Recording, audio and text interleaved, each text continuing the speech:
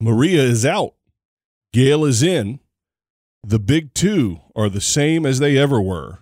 And can Fed ever return to the top three? Next on the Tennis Revolution. I'm going to do a terrific show today, and I'm going to help people because I'm good enough, I'm smart enough, and doggone it, people like me. The revolution will not be televised. The revolution will be live. This is a journey into sound. Say you want a revolution. Well, Check it out. yeah, yo, come on. Here we go again.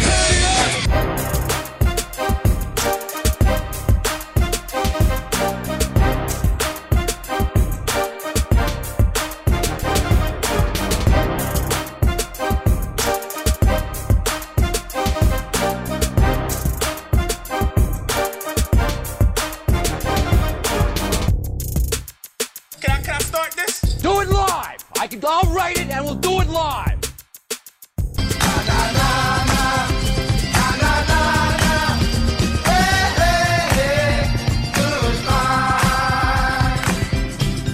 My Maria, So long, farewell, I'll be just saying goodbye. my Maria. She's gone. She's gone. She's gone. She's gone. She's gone. She's gone. She's gone. She's gone. My Maria. From the bottom of my heart, I never liked you. Don Rickles, why would you say such a thing? That's a terrible thing to say. But if you didn't get that clip, didn't understand what it was saying, Maria is gone. Maria Sharapova has retired. And that's it. That's about it. I thought she was already retired. I didn't know she was like 3,000 in the world or something. I didn't know the rankings went that low, but she's out. She's been out. I guess the drugs really did make a difference. That's all you can say at this point. Who knows? Now she can just sell chocolate. That really is it. I opened the show with that, and I put more effort into the little medley that went with the Goodbye Maria songs than I care about the fact that she retired. I don't dislike her like Don Rickles apparently does, but that was the last voice in that medley. But to me, it's a non-story. She hasn't been a factor in any tournaments since her return, really. So there you have it. So Maria is out. Maybe we'll do a whole episode dedicated to her career. I doubt it. Not that I dislike her in any way, shape, or form. But so anyway, that is not a big deal to me. And as you know, another thing that is not a big deal to me. So Maria retiring is not a big deal to me. And it's competing with, again, the slate of tournaments this week that mean nothing. So I guess as opposed to talking about Maria's career, I guess we'll talk about some of these tournaments. But they didn't mean anything to me, honestly. Just like last week, they're just random tournaments in between the end of the Australian and the beginning of the French Open Series, and they don't mean anything. You know where I want to go right now. This is where I want to be. My name is Rio and she dances on the sand. Yeah, that's where I want to go. You know, the Drive for Five. That's where I want to be. I want to be playing in the middle of the South American Slam Series right now. In all of these stories, that's all that would matter right now. How much more important would all of these tournaments be? Now, they wouldn't all be going on right now. So Dubai, maybe Acapulco would be. So that's a tournament this week. That's certainly possible. Because it's kind of in the area. We'd have to change it to clay, of course, red clay for the South American Slam Series. And then we have Santiago, Chile, which is on clay, so that's good. But again, right now, the Chile Dove Men Care Open. What? That was the red clay tournament in South America going on right now. Yeah, and no one cared. No one cared. Except the people down there making, I think the winner got $101,000, which, listen, that's a chunk of change. But still. So anyway, Acapulco could be going on now. That could be a tournament as part of the South American Slam, change it to red clay, and Santiago could also be. But Doha, Dubai, sorry, got to go. I mean, you have billions. You have oil billions. Move it to somewhere else. It doesn't matter to me. So, so now there are a few stories that as I was watching these tournaments, I mean, all right, so Acapulco, Heather Watson wins. So what? Is that going to foretell what's going to happen for the rest of the season? No. It's not. Heather Watson wins. It was was it over a qualifier? What does that even mean? Do you even remember who Heather Watson is? I'm kidding. Yeah, Leylah Fernandez, Canada. Oh my God, who the hell cares? I care about Canada. So Heather Watson wins the women's Acapulco, a much smaller tournament, of course. Don't start with me on the prize money business. The ATP had nothing to do with rating that tournament an international for the women and making it a 500 for the men. So it's got nothing to do with anything, so I don't want to hear your nonsense. But you have that same tournament, which no one cared about the women. Although, I will say, the only story that struck me on the women's side of Acapulco was one Sloane Stevens. Have you heard of her? So she was the 1 seed. And I guess for the purposes of symmetry, she decided to lose in the 1 round. Now, the fun part is she lost to Zarazuela. Yeah, well, why not? And she's Mexican. So she was playing her essentially a home tournament. I don't know if where she's from in Mexico, but either way. So certainly the crowd was super behind her. And the fun part is that she ended up making it. This is the Mexican wild card, Zarazuela. Ended up beating the 1 seed in the first round, and then beats a wild card American, Volunets, in the second round, and then beats an unseeded player in Zidansek from Slovakia in the third round, until she ends up playing Canadian Leylah Fernandez and losing, and then ultimately Fernandez lost to Watson. But that was fun. So one thing Corey always talked about, one of his criteria for a slam, to be a great slam, is you have a local hero do well, a local player do decently. And in as much as, I don't know where Zarazuela is from, but again, she's from Mexico, so certainly the fans were all the way behind her. And she did well. And so that made that part of that tournament great for the fans, and made the watching great for people watching, because she was playing Sloane, American. Second round, she played an American. So you're like, I was sort of behind. I certainly wanted Sloane to win. But at least you're sort of watching this compelling story of a local player, have success. But that's not the part that kind of struck me the most as a coach watching the Sloane match.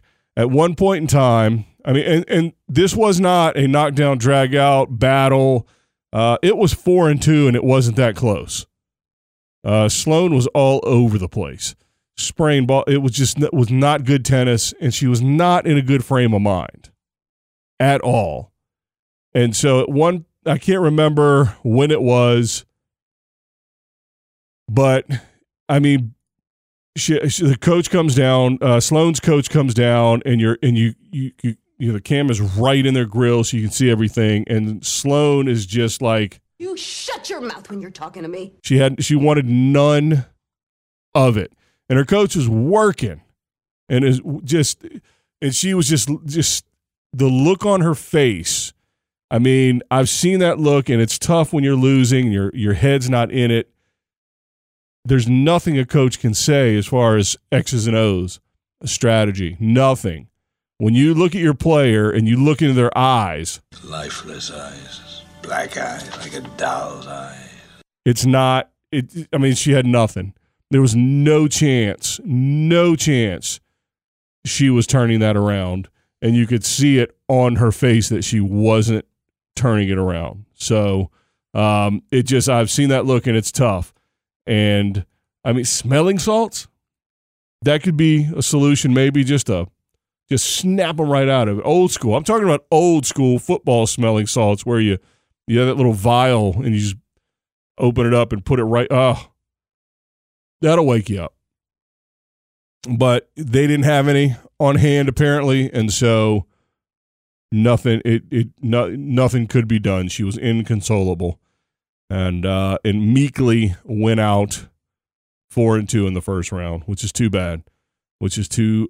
So yeah, so that was the highlight of Acapulco for the women. In my low light, highlight, whatever you want to call it. That's what that was about. Particularly as a coach, I'm biased, but just watching as a coach, I could feel his pain. There was nothing that he was saying that was getting through. It was beautiful. So now Acapulco for the men, on the other hand, at least we had a 1 seed that not only would never have lifeless eyes, but somebody who's quite the opposite. He's always in it from the neck up, certainly. And that was Rafael Nadal. And he basically had, it's relative, of course, basically had no trouble. Didn't drop a set. He had one 7-5 set. And that's it. And he basically rolled to the championship, beating a Taylor Fritz in straight sets in the final. And so you're thinking, well, yeah, so Taylor Fritz was in the final. He must have been the 2 seed, because certainly to get to the final, you have to be. Oh, wait a second. No. Alexander Zverev was the 2 seed, and he unceremoniously lost to American Tommy Paul 3-4 in the second round, and he was having a time of it. So they have in Acapulco, which I like this system that they have. They have not just the Hawkeye, where it's a generated image, a computer generated image, but they also have Real Bounce, which I like, which shows a super slow-mo actual film, video of the ball coming across whichever line it's on. And there were 2, I think it was just 2 right in a row calls where even after watching the video, he was having none of it. So a ball lands. Please remember this. Everyone remember this. When you are out playing your league matches, if a hair of the ball, one piece of fuzz of the ball touches the line, it's in. And on one occasion, the ball seemingly didn't touch the line, but it's really hard to tell. But it was it was one of those deals where when it hits the ground, it compresses down a little, and so it may hit just past the line, but when it compresses down, the ball ends up touching the back part of the line, and that's in. But as Zverev was watching it, he was like, "Come on, son." He didn't think it was in. And so he is arguing he's arguing to the chair umpire, but he's arguing against real life, real bounce video. And he was beside himself. And then it happened again on another shot, maybe in the same game, if I remember correctly, and also lost the challenge and was not having it. But he was wrong. I mean, I get it. You watch it and you can tell. If you saw it, you could tell why he would think maybe that didn't touch. But again, one hair of the ball touches, it's in. And then the compression of the ball matters as well. So it was tricky. But I like the real bounce. I will say this. I'm more skeptical of the cartoon version of Hawkeye or whatever. There's a margin of error. So even when it says what it says, you're like, I don't know. So I don't know. There's no, maybe there is a perfect scenario. You just paint every ball. You'd have to spray the court down every point though. So that might not work. But anyway, so that was sort of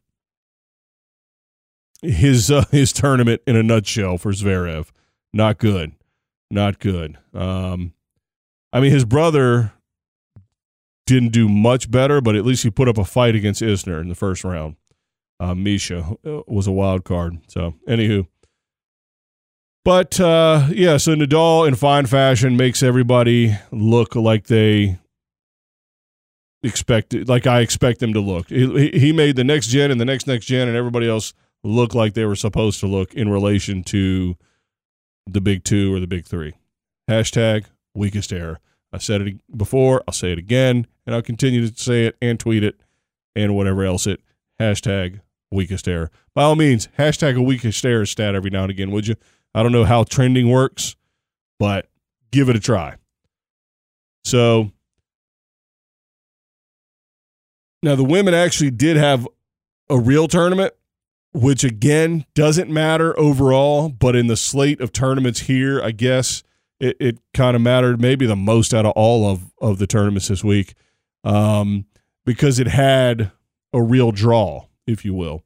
It had top players, top to bottom,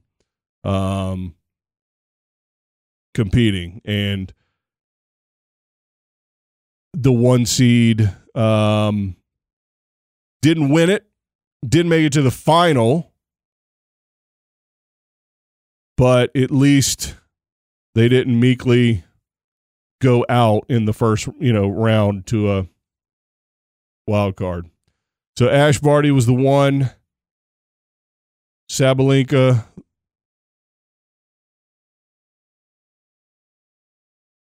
ended up making it to the final against Kvitova, the 8 seed, and Kvitova's who beat Ash Barty. And 1 seed, 8 seed, on the women's side, it doesn't matter. It's all gravy. They're all right in there pushing each other, beating each other. So there's no shame in her game in that regard. So Kvitova makes it deep, but ends up losing to Sabalenka. So it's good to see Ariana back on her game. And that was it for the women. I mean, as far as big stories and that, I don't know. It's just good tennis. But again, the tennis doesn't matter at this point. It doesn't reflect anything for the future. Matter of fact, when does the future happen? Not until the French Open Series, which you might say, hey, you're guilty of putting the Grand Slams too much on a pedestal. Well, it's not my fault. It's not my fault. Players do it. So how could I possibly care about this goofy season, this mixed up part of the season? So anywho, so that's Doha for the women. At least we had some real tennis.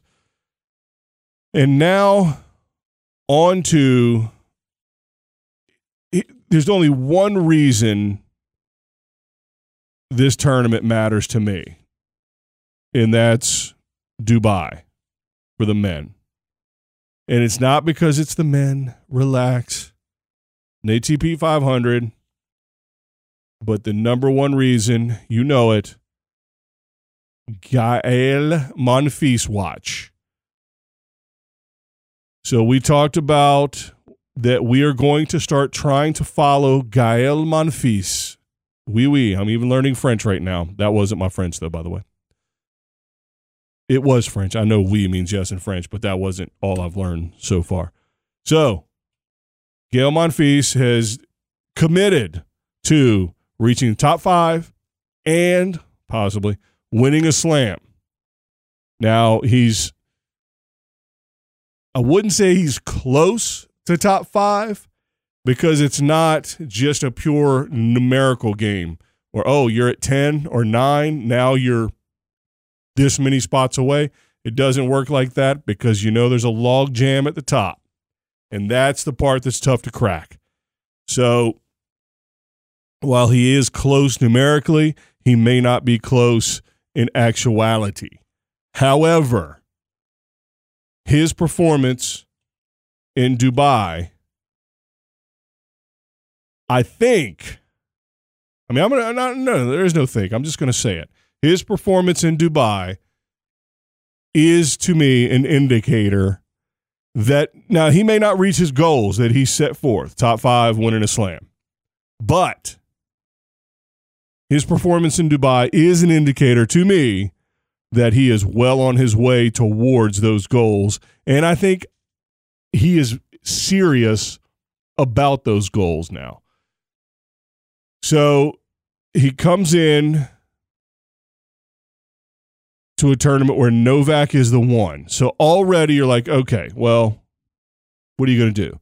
You got a big 3 as the one. So there's your first obstacle. And believe me, he's a professional athlete. Maybe his mindset is not like fans' mindset where it's like, well, the big 3, that's a lock. He's going into every match. Maybe. I'm guessing here. He's going into every match not thinking like fans do. I'd put a ton, if I could bet, I'd put a ton of money on the fact that any big 3 would beat anyone else at any given time. But again, he's had a huge amount of success. He's made a ton of money. He's won a lot of matches. Obviously plays at an extremely high level, so he might have a different mindset. Hello, you play to win the game. That was not him, if you couldn't tell by the accent. So he goes into Dubai, again, with Novak being the one and knowing that he's got to try to get past Novak if he wants to ultimately win this tournament, which, again, is indirectly his goal because obviously you got to win matches and win tournaments to get points to climb up the rankings. So he meets Novak in the semis, and let me back up. Let me read the scores for Novak prior to his match with Monfils. First round, 1-2. Second round, 3-1. Then 2-2, and then he plays Monfils. Now here's the scoreline. You probably have already seen it: 2-6, 7-6, 6-1, and then in the final, Novak 6-3 and 4. So what is different about these items? Which one stands out? Obviously. So now score alone doesn't matter. The third set, I always say, the third set, if you can't close it out and you just fall apart. What does that say? And I can't back away from the idea that that third set was not good. But he has never beaten Novak Djokovic, and he had 3 match points. At least, I think it was just 3, but he had 3 match points against him. Now He didn't close him out. I get it. I was there, not there, but I was watching. I get it. But I don't know how many times, if I had a stat person, they'd find out for. I don't know how many times he's had match points on Novak. So he's certainly never beaten him, but has he ever had match points? I don't know. But to have match points means you can beat a guy. How dare you? I know. It's not, but to me, the difference between every other score line in this tournament for Djokovic, 1-2, 3-1, 2-2, 3-4, those guys aren't beating Novak. But Monfils wins the first set in fine fashion. Now, Novak looked terrible, to be honest with you. But Monfils rose to the level as he needed to. So he took advantage of it. Calling and shot calling. The second set, they both played well. And he was up 6-3 in the breaker, I think. Yikes. 6-3 in the breaker. 3 match points and nothing. Absolutely nothing. Now, when it got to the third set,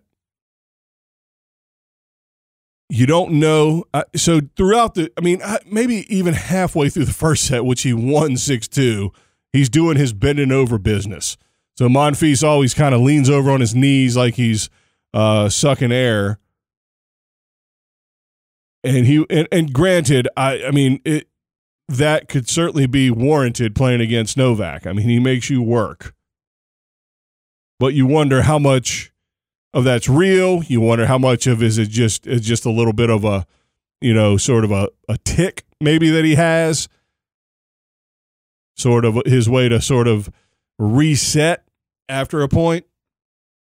And I don't just mean physically, but either it's just sort of a kind of a habit that he has that maybe doesn't mean as much, or he needs to take part in one of those Rocky training montages in the Russian winter where he's carrying logs and stuff like that, because he's got to do something different. He's got to get his wind up. Because that third set leads me to believe that he just didn't have anything left.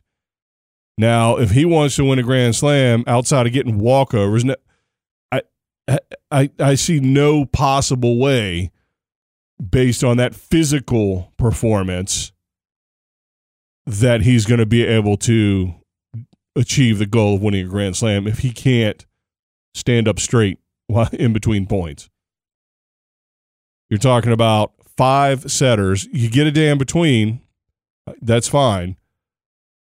And maybe depending on where he plays, so if it's in New York and he's playing some night matches, and the deeper he gets in a place like New York, certainly he will be featured on night matches, so he'll have a chance, and that may help with, less humid or whatever the case may be to help him maintain his fitness. I mean, listen, he's an elite athlete, clearly, and he's fast and can cover the court and change directions, and his jumping backhand half swinging something was awful, but still he was up pretty high in the air. It was pretty amazing. But that doesn't always translate to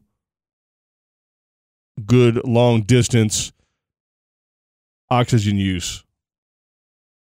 And so that does not, in my mind, that does not bode well for him in a 5-set match and then 7 5-set matches. Not that he'll play 5 sets every time, but certainly even playing 3 for most of it. He's going to have to play more than 3 against any one of the big 3, or more than one of them. And that would be the key as well, that if he ends up on the side with one of them, possibly.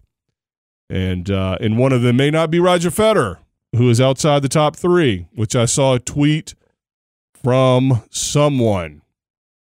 Who was that tweet from? I don't know what the rule is on like journalism stuff about giving credit to tweets or what have you. It was Christopher Clarey, who is a New York Times tennis correspondent. Good to know that an American paper has a tennis correspondent. That's something. That's something. I wonder if he's a volunteer because nobody cares about tennis. You do. Listen to this podcast. You do. But anyway, so Christopher Clarey of the New York Times, and I'm sure other things, maybe, sent out a tweet about next week's ATP rankings. 1, Djokovic, 2, Nadal, 3, wait for it, team, 4, Federer. And that's team's career high. And then he asked the question, Christopher Clarey did at the bottom of the tweet, you have to wonder, this is a quote, you have to wonder at this stage if Federer will get back to the top 3. Now, I retweeted that because I thought that is a good point. That's a good question. So he's still a threat, and his ranking doesn't matter. If it mattered, he wouldn't have skipped the entire clay court season in years past. So he doesn't care about that. He's trying to win slams. So while he may not be top 3, he still will be a factor in Grand Slams. And just hopefully for Monfils, because we're a fan of Monfils now, we're going to live and die with Monfils. You with me? So if he's on the side with one of the big 3, that would be helpful. That would be helpful. So, but again, unless he does some training to get his aerobic fitness up, it worries me. So I'll be yelling at the TV for the next 6 months, telling him to do that. And hey, maybe his Grand Slam he wants to win is on grass, and points are shorter. He can get to the net, get points over quicker. He won't have to bend over as much. So who knows? Well, that's Gail Watch, or Gail Monfils Watch, or Monfils Watch.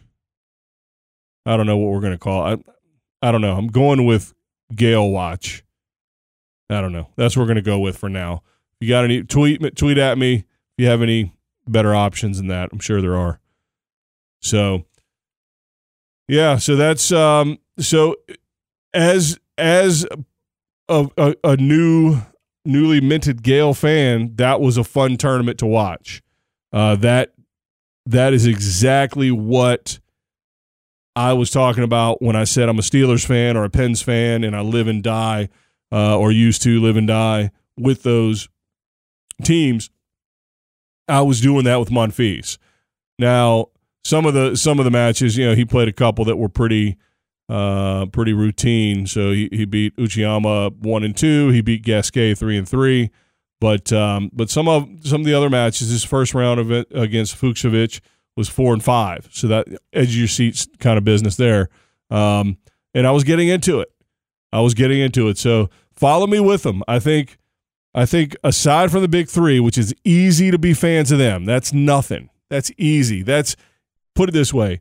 If your friend or acquaintance that doesn't know when the Grand Slams are and maybe can't name all 4 of them, when they are a Fed fan or a Nadal fan, that should give you some idea that it's not that big of a deal to be a fan of the big 3.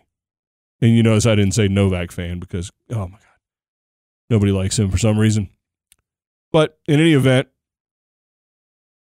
it's easy to be a fan of those guys, the big 3.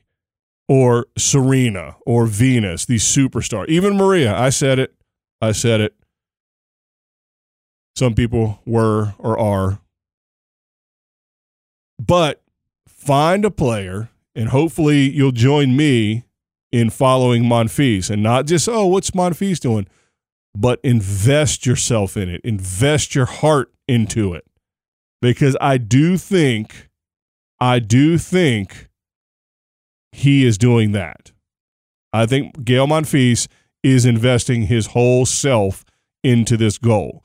He said it out loud on TV or wherever, and so now people know. So he can't back away from it. So I think he's serious, and he's going to put it on the line, which means it's going to be harder for him when he loses.